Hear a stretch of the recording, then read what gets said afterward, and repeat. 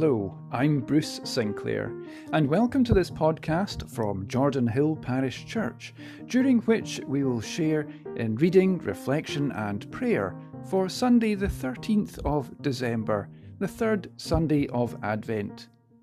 Our reader is Marian Cowie, and our hymn is sung by Patricia Hunter, accompanied by George Knight.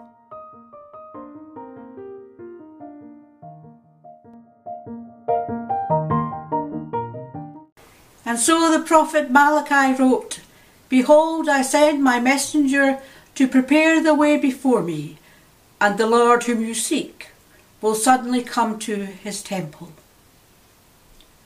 Let us pray.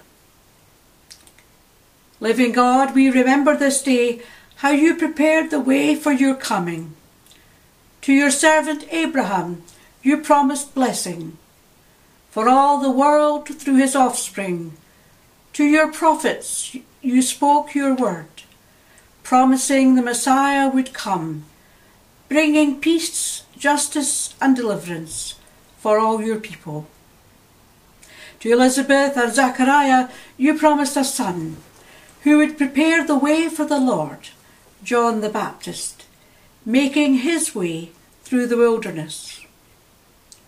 To Mary you promised a child who would be called Emmanuel, God with us, born to save his people from their sins.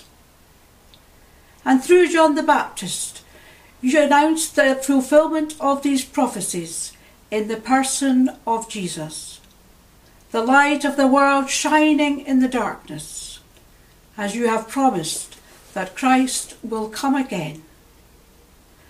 So this day prepare our hearts and minds for his coming. For you give us a new hope. Let the earth rejoice. Amen.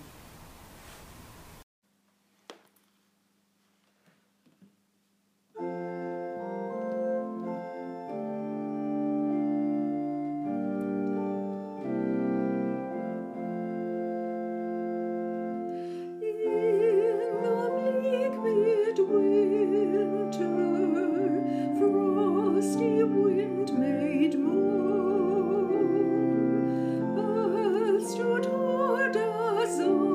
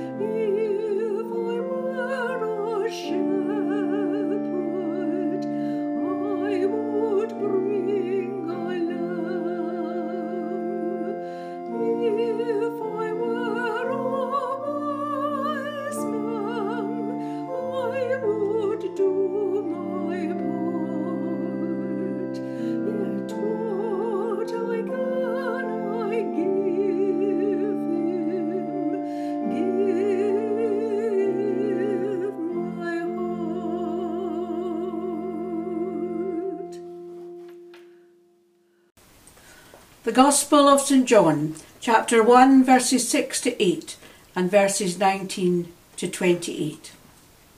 There was a man sent from God whose name was John. He came as a witness to testify to the light, so that all might believe through him. He himself was not the light, but he came to testify to the light.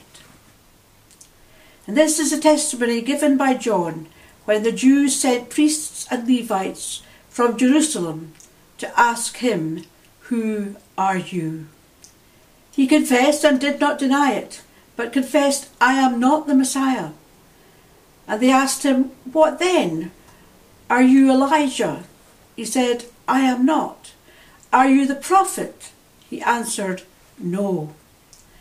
Then they said to him, "Who are you? Let us have an answer for those who sent us. What do you say about yourself?" He said, "I am the voice of the one crying out in the wilderness, 'Make straight the way of the Lord,' as the prophet Isaiah said." Now they had been sent by the Pharisees. They asked him, "Why then, if you are you baptizing, if you are neither the Messiah, nor Elijah, nor the prophet?" John answered, "I baptize with water. Among you stands one whom you do not know, the one who is coming after me. I am not worthy to untie the thong on his sandal." This took place at Bethany, across the Jordan, where John was baptizing. Amen, and thanks be to God.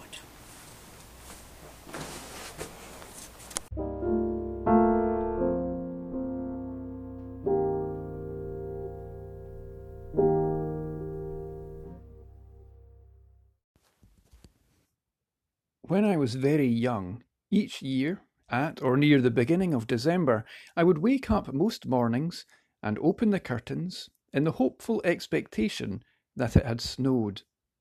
That, combined with the promise of Christmas just around the corner, made for a very special month in my mind.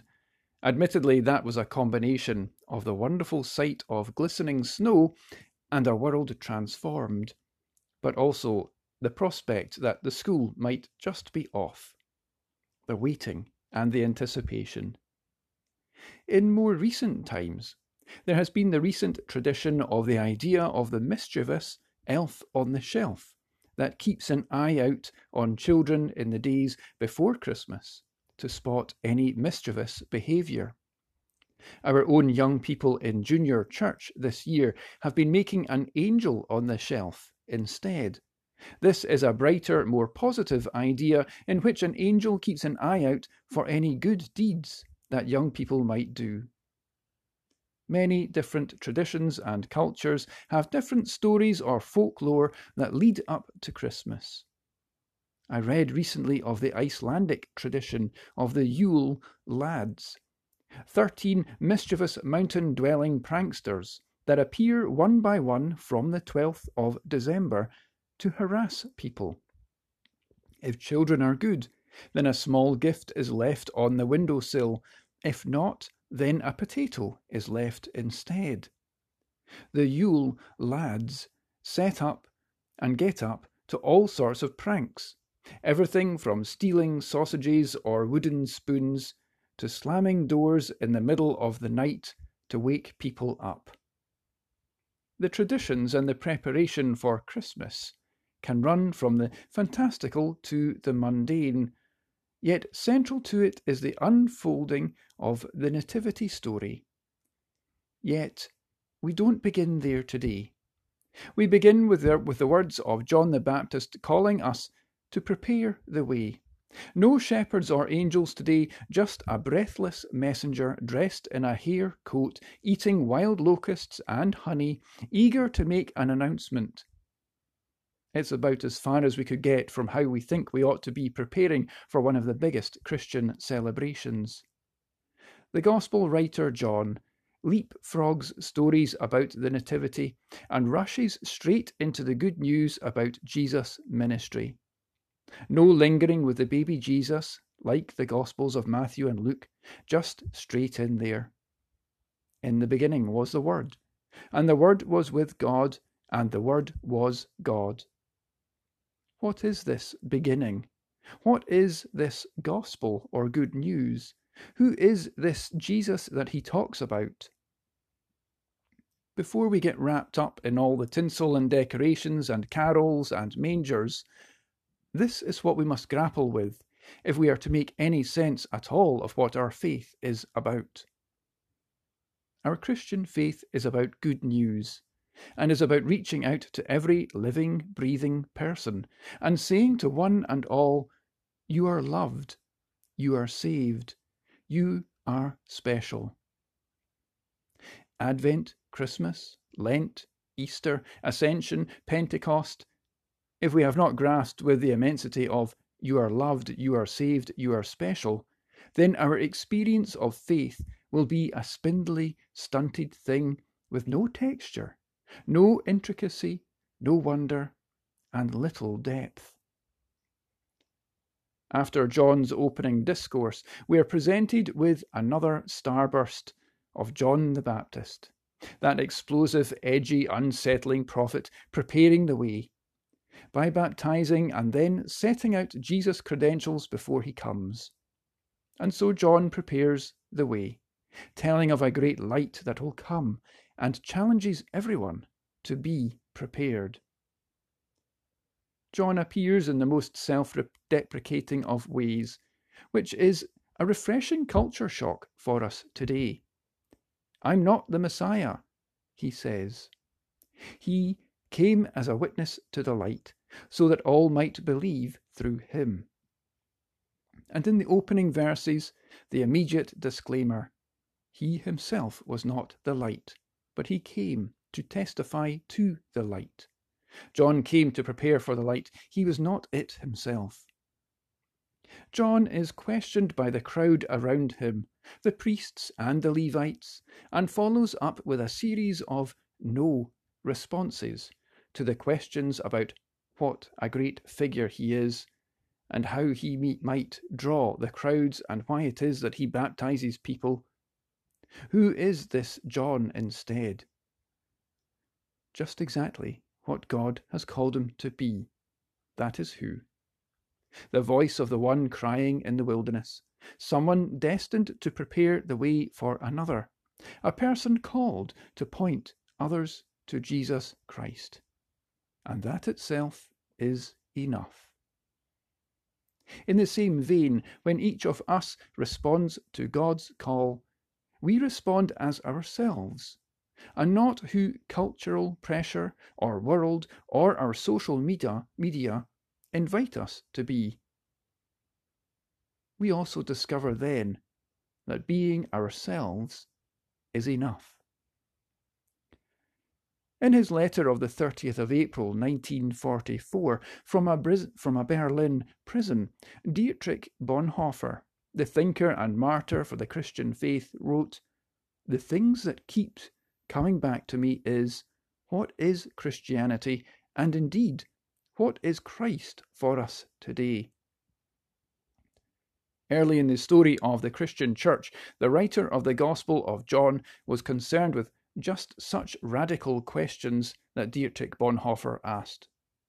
He was part of a community in or around Galilee, and he wanted to help them in the face of their country, their community, their church that was facing crisis and change and challenge, and to help them understand why it mattered to work out what Christianity was and why Jesus Christ still mattered. It was true in the 1st century, and it is still true in the 21st century. It is that same old question: what is Jesus Christ for us today?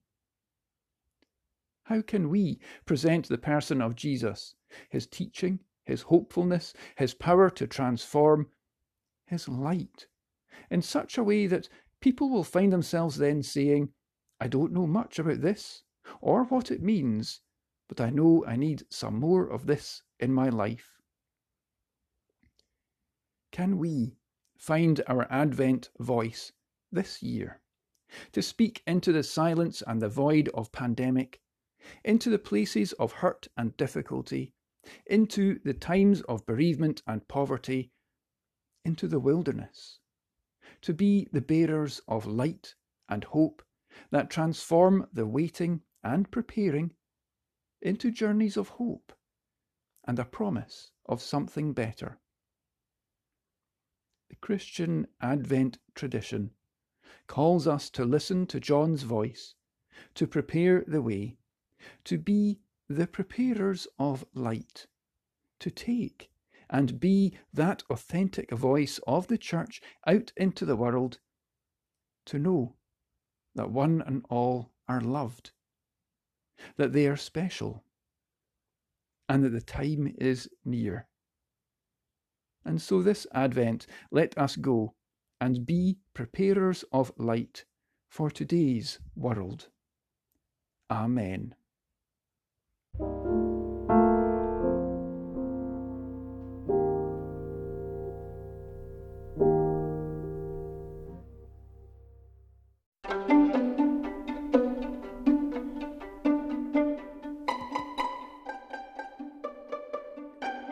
We have a couple of questions to help us reflect and journey into the coming week. What Advent traditions do you have that bring hope? And how can we bring light to our communities, to our church, and to our world today? What Advent traditions do you have that bring hope?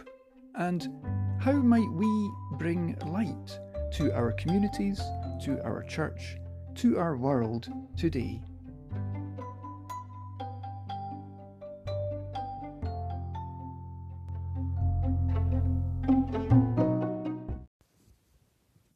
We come now to a prayer of gratitude and concern, a prayer for others. Let us pray. In the midst of a rushing world, a chaotic time of year, a hurried way of life, we take time to be still. Because, God, you tell us again that we are loved, we are special, and we do matter. We take time to be still once more, so that we can prepare, as the prophets of old guided people to do. With minds full of things to be done, with hearts burdened with issues both personal and global, with souls weary and filled with anxiety and concern, we take time to bring ourselves to you, God. Light of our world, shine upon us today. In a world of plenty, yet with so many doing without, in a world of abundant love, yet overshadowed by hate and indifference, in a world craving peace, yet tainted by war and mindless brutality, we take time to pray for our world once more. O loving God, we bring before you places and people known to us, who live under such darkness or pain, worry or concern. O light of our world, shine upon us today. As we bring our prayers to you, God, may we remember that we all have a part to play in bringing light to dark corners of this world.